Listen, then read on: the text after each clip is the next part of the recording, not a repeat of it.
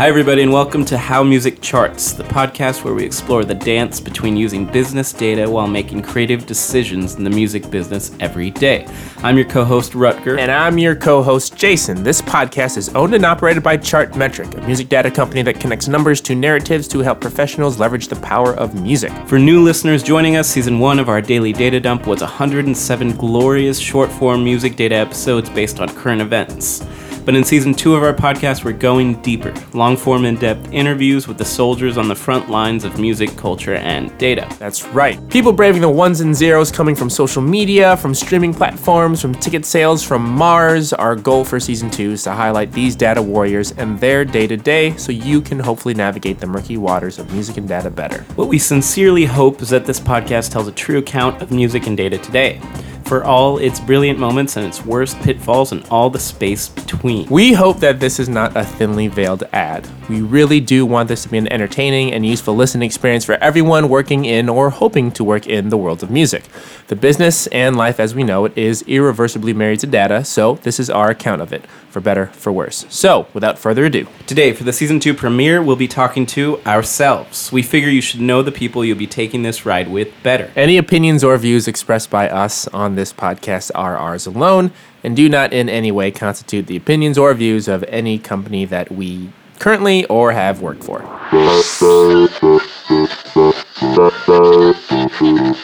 So, hello, Wrecker. Hello, Jason. So I guess let's start from now and our current positions in the music business. Yeah, what is your current position in the music business? So I do digital marketing for Chartmetric, as you know. Mm-hmm. I am also a music journalist on the side. What is your current position in the music business, Jason? Right. So right now I'm a manager of content and insights for Chartmetric, and that is my full-time gig. Before this, I went to New York University, just like you currently are. That's right. In the graduate music business program at Steinhardt, the Steinhardt School at New York University here in Manhattan, which is where we currently are. And it was there where I met Sung Cho, who's the current founder and CEO of Chartmetric, at a panel, a Mondo NYC music data panel, and chatted up. And it was good, and we hit it off, and we kind of kept in touch since. Where were you before that? Before that, I was actually doing another master's degree, also at New York University, specializing in pop culture analytics. I was studying kind of the way culture gets affected by social media. Specifically, I was studying a very, very specific topic. I was studying like Asian or Asian American male music artists through the lens of YouTube comments. Wow. So it was basically this kind of very kind of 360 look at this kind of sociological issue through kind of like the business of music business, but through the lens of a social media platform and the dark space of YouTube comments. Yeah, that was my interest at the time. How have you been able to apply that to your work at Chartmetric? Before that, I was actually in the Navy. I was working as a cryptology intelligence officer for the United States Navy. And I think it was there where I kind of discovered a love for data, which was not something that I was into as a kid. I did not like math. So I think it was that skill set of looking at all this information that's around you and being able to kind of like zero in on the most important things and kind of ignore the rest. So I enjoyed that skill set, but I just wanted a way to apply it to music because that was the thing that's always been in my life. I played piano as a kid. I was in a grunge band growing up. Nice. Because I'm older. Yeah, and that was when I went back to grad school using the GI Bill, and that's where I just kind of used those years to kind of combine those two things. So how about you? How did you get into music journalism? What was that impetus? Well, I studied English at Stanford during my undergrad years. So writing's always been a part of my life, but music has also since... I was in bands since I was 8, playing Blink-182 covers and whatnot. So the two just sort of made sense for me. Writing about music is kind of like, those two worlds colliding. And yeah, so I started writing for NBC, where I essentially interview my favorite bands as they go on tour. I've been doing that for 3 or 4 years All now. freelance, or were you ever like on staff? Yeah, I'll freelance for that Okay. stuff, yeah. The reason I have done freelance for so long is because I was a touring musician for a while, so I needed to be really flexible with my time, Right. because I was, touring across the country, South by Southwest, practicing 5 hours a day. Wait, so I was checking the resume though, and Okay. you have studied the brain. Yeah. So I also studied cognitive neuroscience at Stanford, and that's when I first started getting into data and research stuff. Okay. So just running experiments, collecting data on all that, Right. all the experiments I ran on like sleep and memory. Okay. So that's where that first came into the picture. Okay. And I got into the master's program for that, but I decided that music was more important. So I went down that route instead. Music has a tendency to do that. It does. All right, so question, Rucker. Yes. A very controversial topic Uh-oh. in the industry nowadays is this music data versus gut Yes. argument. And I think it's a thing a lot of maybe people who have been in the industry for a long time, and data wasn't really much of a thing outside of SoundScan, music sales, that kind of stuff, or spins on terrestrial radio. That was really the only form of data. And so now we have all kinds of streams of data coming in from all these different places. And so what do you think about that tug of war, if you will, as some people perceive it to be, which I'm Right. not saying it is, but I just think it's something worth addressing. Yeah, totally understand the tension because there's so much data out there. First of all, it's overwhelming. So it's hard to make sense of in terms of how do you use it to make a decision, especially a creative decision. And I'm speaking as, an indie artist who is typically less data driven than a major artist with a major label backing behind them. But I think data can be super empowering for an indie artist, especially because it can help you in a way that your gut maybe won't be able to help you, because the industry, the landscape has changed so much that so much is data driven. So it can help you sort of propel your gut into, a new space. And that's the same on the flip side with A&R scouts. I think the two can totally work in tandem. Right. Just as long as you don't forget about the music and about the human element. You gotta, you can't just be looking at numbers. Right. You gotta be listening to the music as well. Yeah. I feel like that's one of the things that it's almost data's the new thing. It's like the new kid in town relatively, and so Yeah. it's getting a lot of the attention.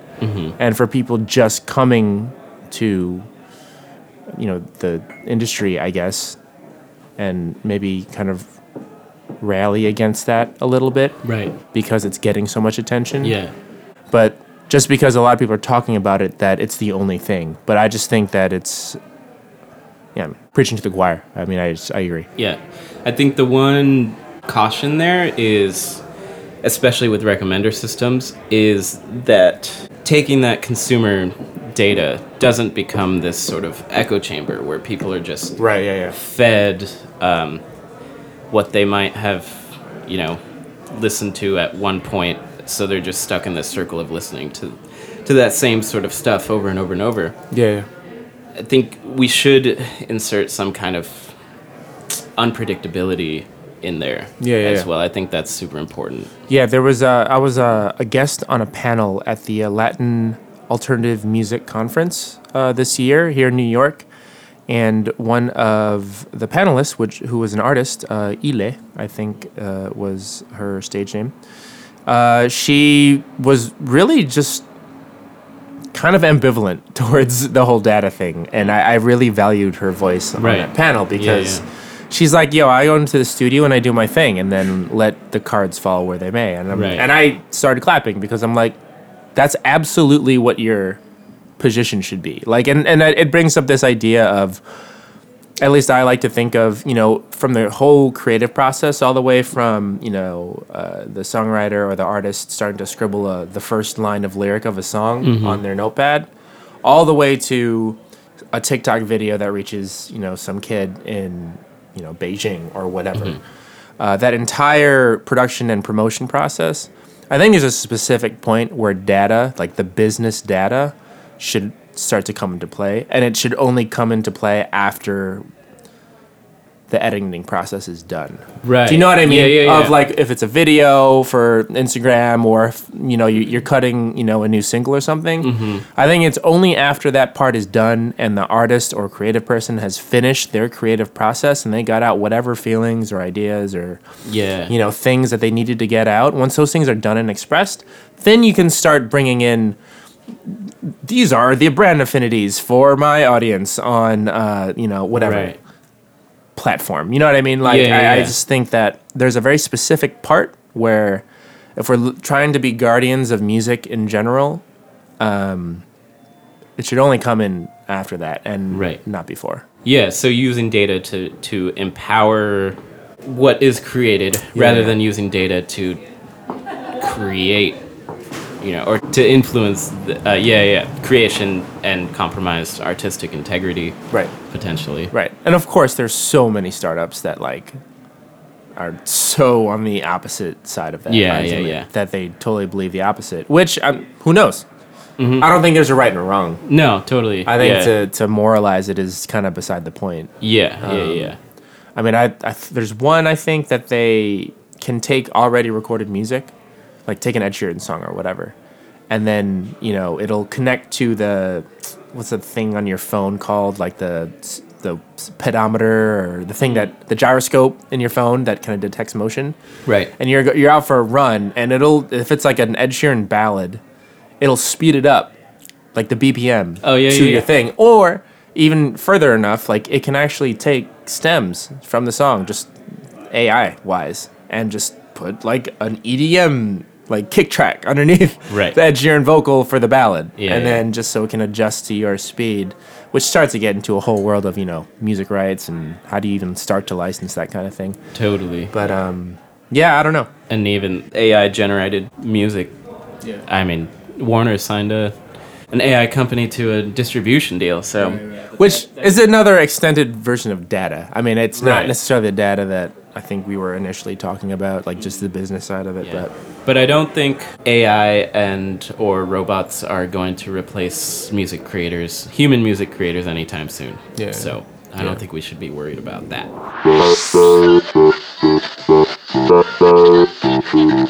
All right, cool. So next we have a speed round. That's right. Not Rutger, where this is the part where we're going to ask our guest to answer things very fastly in a series of rapid fire questions and or whatever, and just so we can get to know them a little bit better. Let's do it. You ready? I'm ready. Okay, here we go. Backstreet Boys or NSYNC? In sync. Oh, God bless you. God bless you. All right, go. Vinyl or CD? Vinyl. Followers or monthly listeners? Ooh, followers. Why? Fandom. Fandom? Okay, Yeah. word. Go. Nicki Minaj or Cardi B? Nicki Minaj. Agreed. Viral hit or slow growth over time? Slow growth over time, baby. Word. Percentage gain or absolute growth? Percentage gain. New York or LA? New York. Oh, look at you. I That moved was here quick. from LA, so Oh, word. That was Yeah. easy for you. arena or dive bar? Arena. Nice. What sound or noise do you love? Bass. Bass. Yeah. Hello, can you go? Word. Biggie or Tupac? Tupac. Whoa, West Coast? Yeah. Oh shoot. Yeah. He was just intense, man. Bed-Stuy, do or die. Though. But what turns you on? Spreadsheets. Shut up. Earbuds or headphones? I think I have my answer. Based on what you're wearing right now. Earbuds, actually. Honestly, Really? I have wired headphones on now for all the listeners, but yeah, convenience. Yeah. Yeah. If I wasn't in New York City, then maybe I'd say headphones. But the convenience factor is just crazy. What turns you off? Close-mindedness. Respect. Charts or playlists? Playlists. Data or gut? Trick question that work together. Shoot. I got one more. Okay. If heaven exists, what would you like to hear God say when you arrive at the pearly gates? I forgive you. So, thanks so much for chatting with us today, guests. Rutger. Yeah. Thank you, Jason, for answering all of my hard-hitting questions. Oh, you're very welcome. How Music Charts is written and produced by Jason Hoven and Rutger Rosenborg of Chartmetric. Special thanks to us for talking to ourselves. We're on the socials at Chartmetric. That's Chartmetric, one word and no S. Follow us on LinkedIn, Instagram, Twitter, Facebook, and talk to us. If you'd like to email us, you can now do that at social@chartmetric.com. And we would love to hear from you. Love it. Free Chartmetric accounts are available at chartmetric.com, and article links and show notes are at podcast.chartmetric.com. If you haven't downloaded 6ML, it's our global music industry data report. You can find it all across our socials and in our show notes. That is it for the season 2 premiere of How Music Charts. Yay! Woo! Thanks for listening, and until then, eat your charts out. Oh, you're supposed to say it with me. You can't just make me say it. All right. Eat your charts out.